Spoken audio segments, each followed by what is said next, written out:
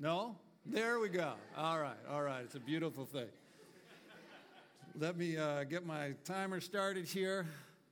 Except my wife's out, and one of the gifts you've given me is 2.5 weeks with my grandson. But you see, my wife came out on Wednesday, and one of the things I realized is every time I'm with my grandson, there's a slew of people that are grabbing for him.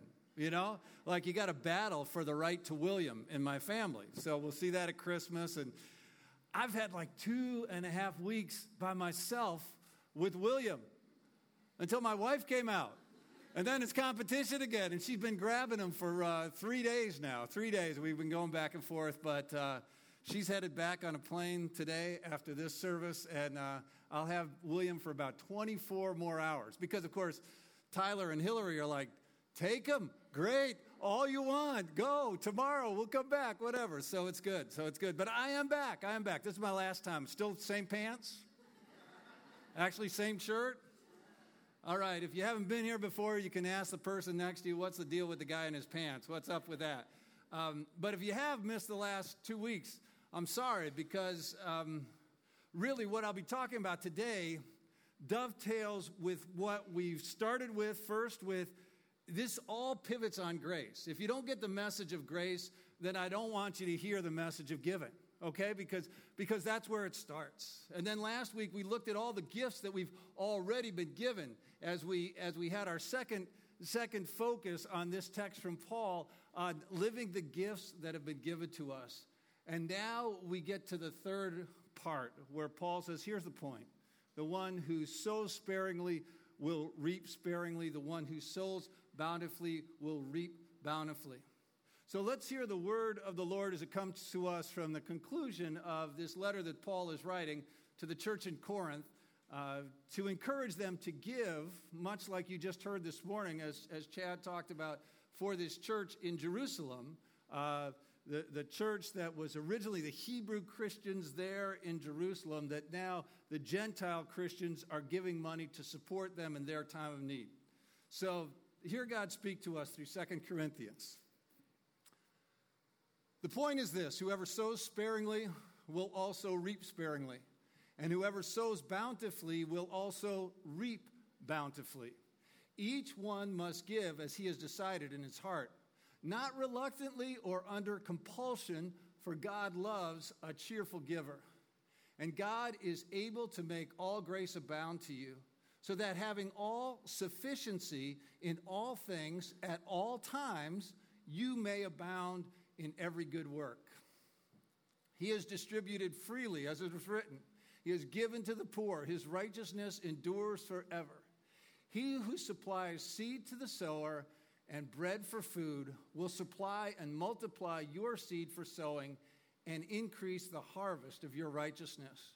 You will be enriched in every way to be generous in every way, which through us will produce thanksgiving to God. For the ministry of this service is not only supplying the needs of the saints, but is also overflowing in many thanksgivings to God. By their approval of this service, they will glorify God because of your submission that comes from your confession of the gospel of Christ, and the generosity of your contribution for them and for all others, while they long for you and pray for you because of the surpassing grace of God upon you. Thanks be to God for his inexpressible gift.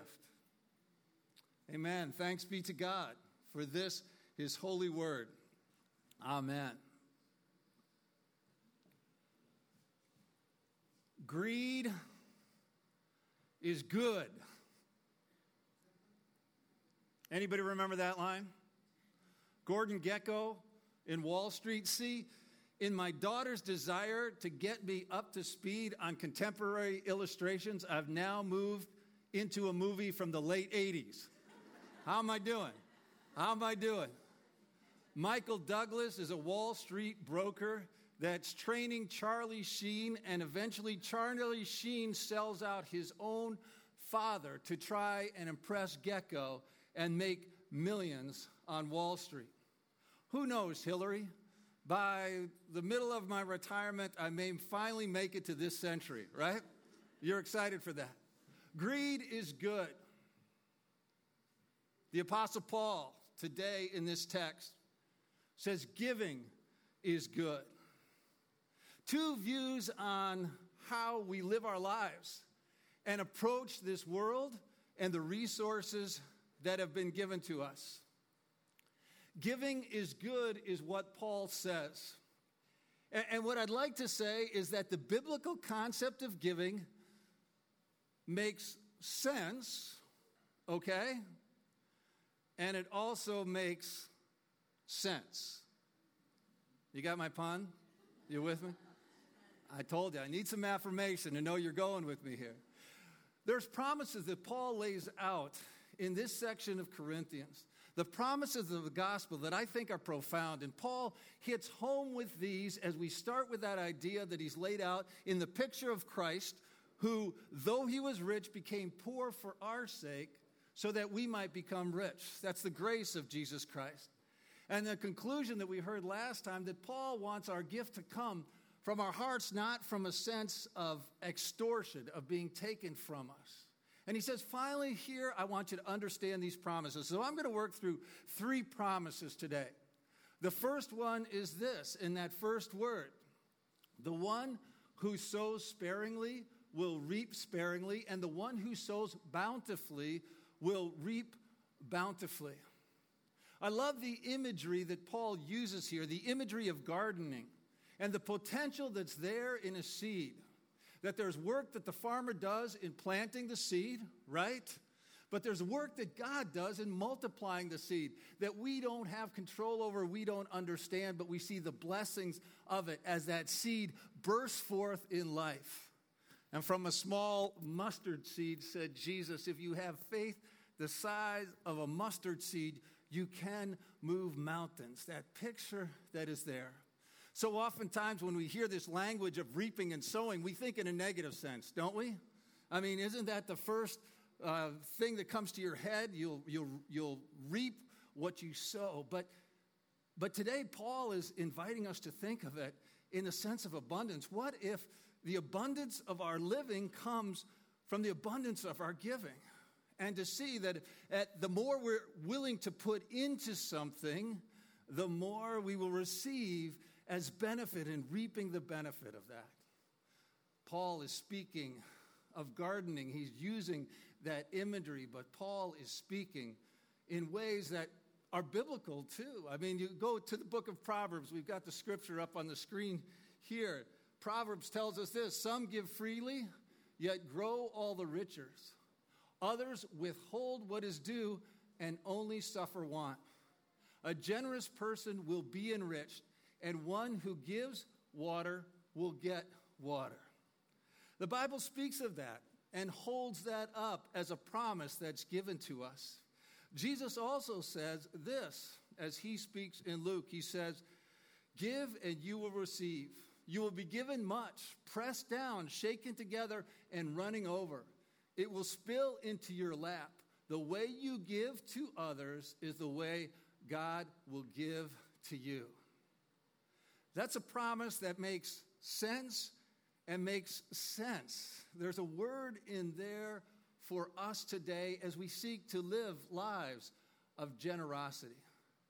But you see, it's not just spoken of in Scripture. It's a truth that we see around us. I've been quoting this guy, Christian Smith, the Generosity Project, that actually did statistical studies on how people live. And he says this. He says the first paradox of generosity is that it's good for those who practice it. The more you give, the better off you are. That's what he says the numbers prove out. The second is that despite these benefits, relatively few people are especially generous. That's the paradox. That's paradox. It's good for you, but very few people practice generosity in that way. Or do you know who Susie Orman is? She's like Oprah Winfrey's financial counselor. She comes on Oprah. Oprah, I think, is like this century, right? I'm getting there, folks. I'm getting there. Susie Orman her 12th principle on generating wealth is this. She says the most important step that can lead to a life of true wealth is what? Investing in index funds? No. She says giving. She says giving. She goes on to say our logical tendency is to hold on tightly to the little we think we have by clasping our hands in a suffocating grip around our money. The result of our tight-fisted ways is that our lives aren't open to receive what's meant to come to us. Oprah and Paul in the same sermon. How do you like that? How do you like that? So it makes sense, and it makes sense to live lives of generosity. But let me make sure you don't hear what Paul's not saying, okay? Because some Christians have taken this, we call it the prosperity gospel, and then your giving becomes designed to get more. You give so you get. The prosperity gospel doesn't start with grace. It starts with me and what I will get in the end. I think it was in the 70s that Janis Joplin sang a song. Oh, Lord, won't you buy me a Mercedes-Benz? My friends all drive Porsches. I must make amends. Worked hard all my lifetime, no help from my friends. Oh, Lord, won't you buy me a Mercedes-Benz? The band hasn't asked me to join them singing. But it's a mockery on what some people see as the Christian message and what's lived out by some televangelists that come and say, you need to make sure that God can bless me with a new, bigger Learjet. That's not what we're talking about. And that's not what Christian Smith is talking about.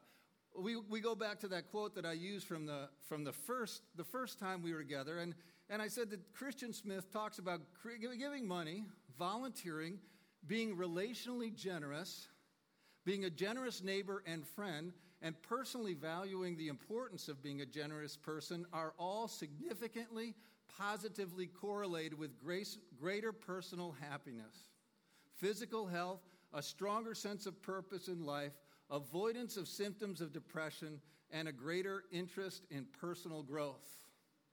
That's what we're talking about here. Those who sow bountifully will reap bountifully. A life of generosity is a life of abundance that understands with Paul what he has said. He said, I've had plenty and I've had want, and I've learned the secret of contentment. I can do all things through him who gives me strength. He's talking about his relationship with Christ as being sufficient, and that's what we talked about last week. Ça suffit, you remember that French phrase? Ça suffit, it is enough. It is enough to recognize the grace and the gifts that are all around us. I would imagine that in this group I could call forth testimony here at this point. And I've said it this way. I've said people who tithe cannot afford not to tithe. Can I get an amen to that? I mean, people who have learned the benefits of giving would not want to live without the benefits of giving. But here, on the flip side, the paradox of that is people who don't tithe can't afford to tithe, right? I can't even see how that could be imaginable in their life. One of the things as a pastor, and it's crazy, so I'm not a financial counselor, okay? I'm a pastor. But if I have a couple come into me financially distressed, one of the first questions I'll ask is, how's your giving?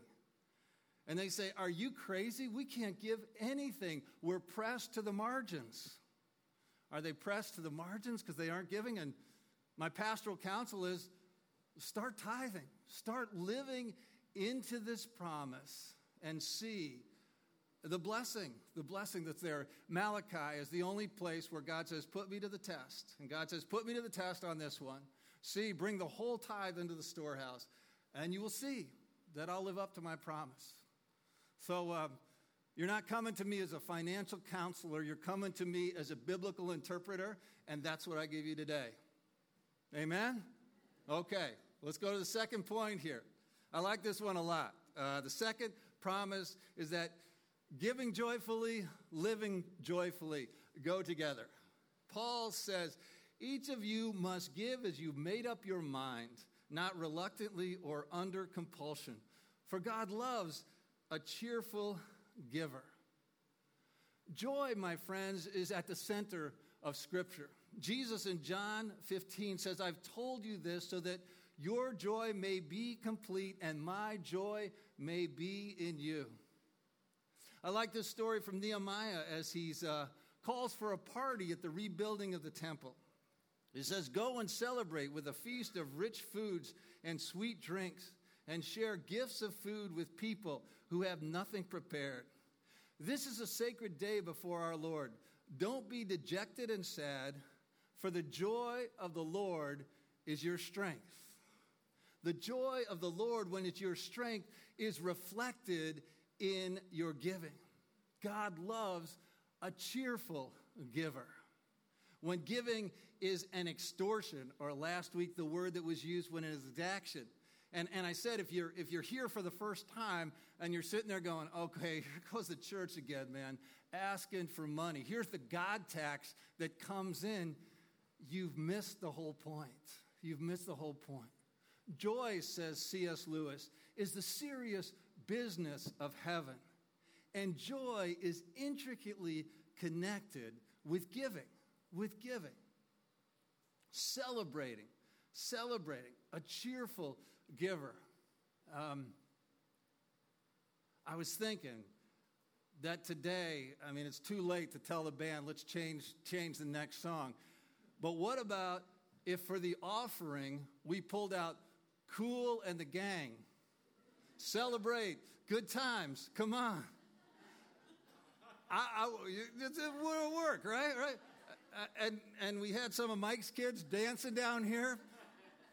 I was in Africa, and in Africa, the church I was in, the ushers stood in the front of the church, and the band played music, and when you brought your offering forward, you danced. So it was an awesome experience because there were a lot of people there, and they came down the aisle dancing. I'm leaving Harbor Church today, but maybe I could implement that as I go, Let's start dancing the offering. But to celebrate as opposed to feeling like an extortion, something's being taken from us, or let me hold on with everything I have to this money.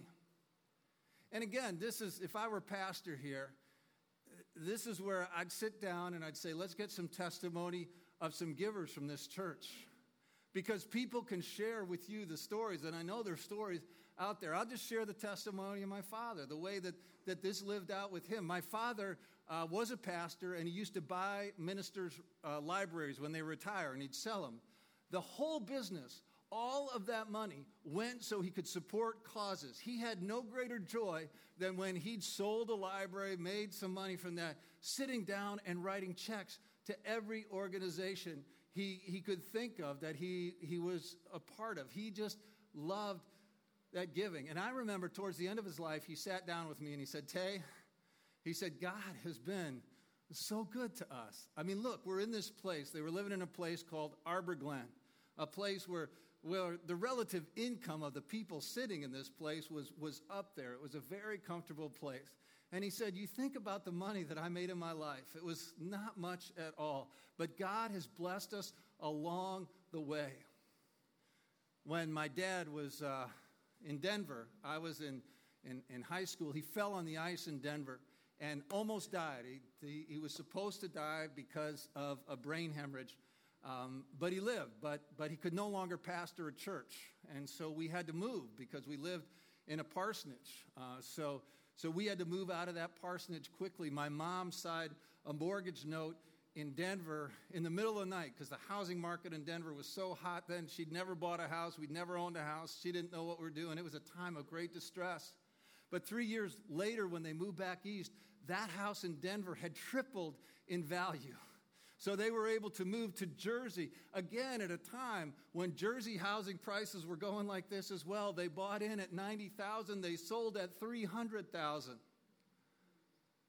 That's a lot of money in New Jersey. I know in San Diego, $300,000 won't buy you anything. But believe me, it was a blessing. It was reaping bountifully at that time in the 90s. And it happened again to my folks. And so my dad, at the end of his life, could sit at Arbor Glen and say, look at God's blessing. Look at God's bounty. So the joy that went into his giving was coupled with the bounty that came from God's blessing, to tie in a perfect harmony of a song that Paul would sing to us that would say, celebrate, good times, let's give. All right? And then finally, the last point. Well, actually, I've got another slide. Biblically, this is true. Also, again, sociologically, this is true. Go to the next slide here, because this is interesting, because this is from a study that's called Giving Makes You Happy. Researchers have shown it on a new brain collaborative, cognitive and emotional health project. The Healthy Brain have discovered that there is a physiological basis for the warm glow that seems to often accompany altruistic giving. Something happens in your brain that releases dopamine-mediated euphoria. It's associated with the same things for sex, money, food, and drugs. We should not be surprised to learn that people feel good when they do good. Do you feel that way when you give the offering? This is great. This is great. Something is unleashed in your brain when that happens. It's joy. It's joy. It truly is. The final promise. That's where I was going. The final promise. I love this, especially with what you're talking about today. The final promise is that giving thankfully produces thanksgiving.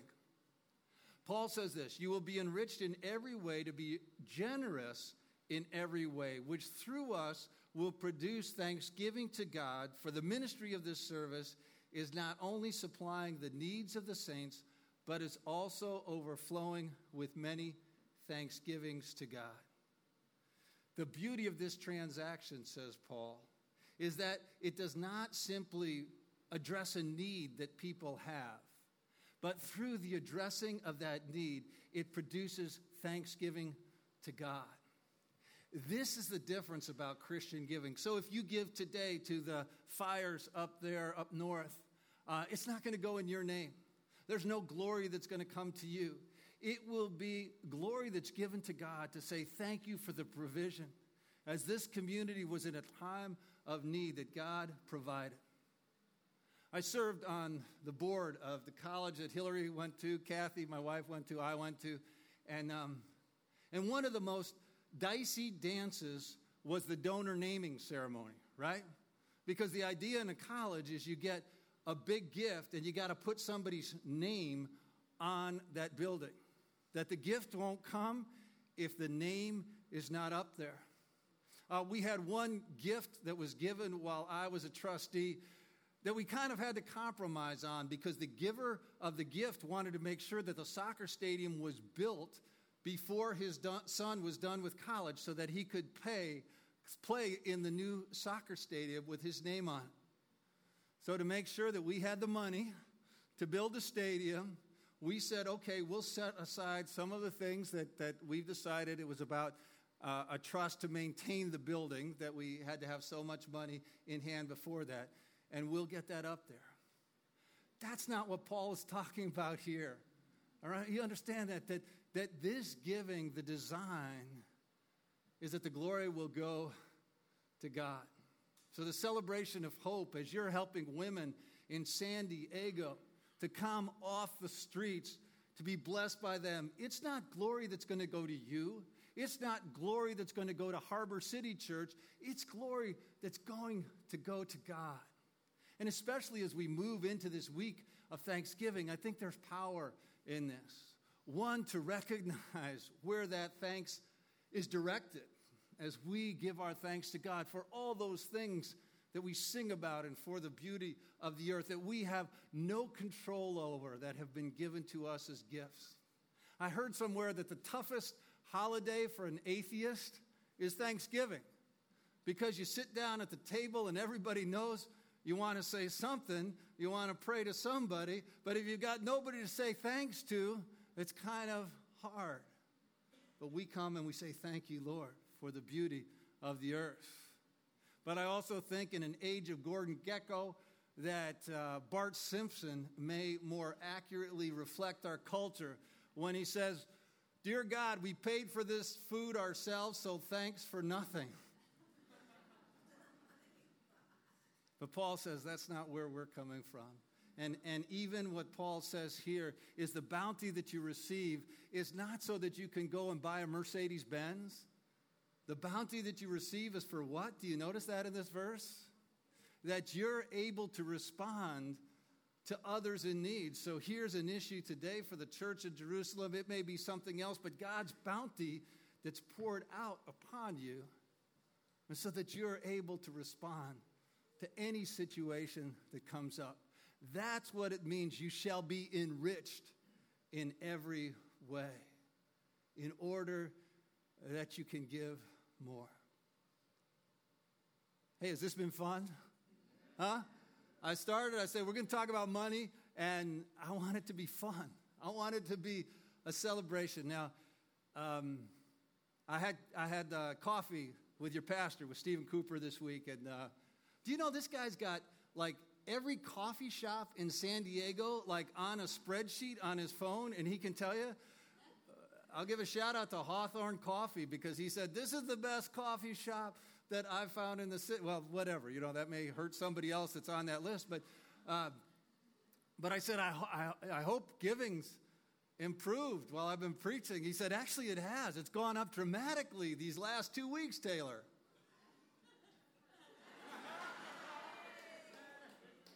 He said that may be because somebody who usually gives a stock gift once a year chose these 2 weeks to give the stock gifts. I don't know. But I said, Stephen, you asked me to preach on generosity. I mean, what's your hope for the end game here? What do you want me to close with?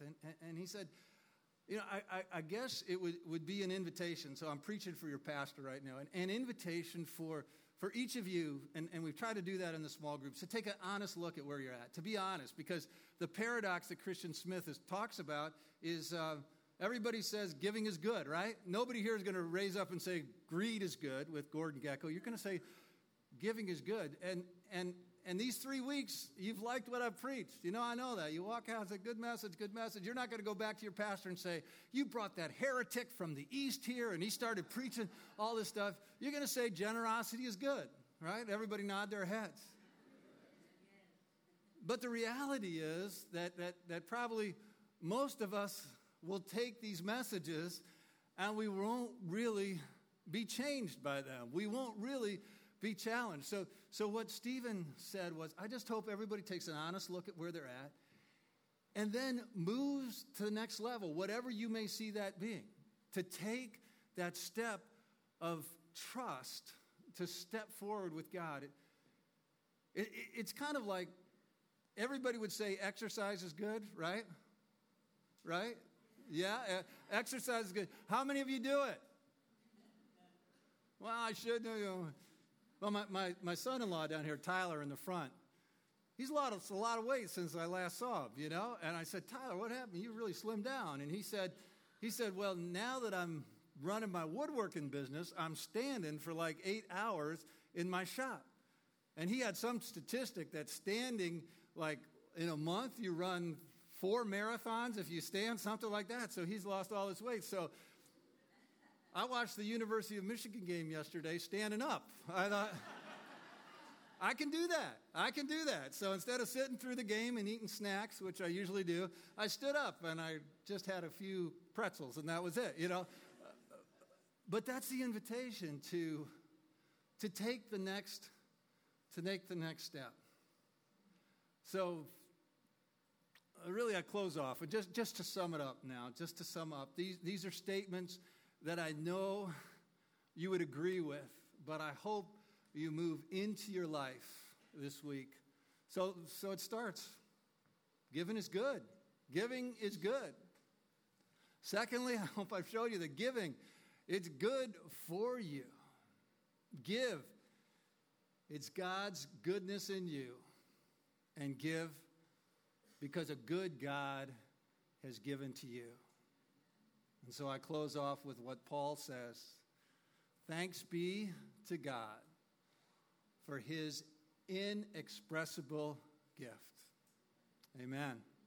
Lord, we thank you so much for this time that we've had together to look at this vision of life that we all long for, a life that's lived generously, reflecting the generosity that you've shown us in Jesus Christ, who, though he was rich, became poor for our sake so that we might become rich. And I pray, Lord, today that we open our eyes to the bounty that is before us, that you've placed before us, wherever we are right now. Some of us may feel that it's a time of great scarcity in our lives. Some of us may recognize the abundance that's there. But the invitation is to live with that sense that you have provided everything that we need, first for our salvation in Jesus Christ, and then for our life and the bounty that you have given us. And we can trust that, not just for this moment, but forever.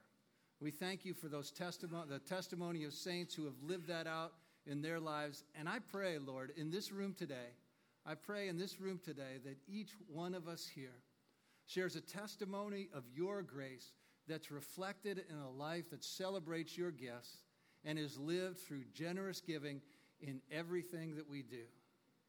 Thanks be to God for this inexpressible gift that he's given us in Jesus Christ. Amen.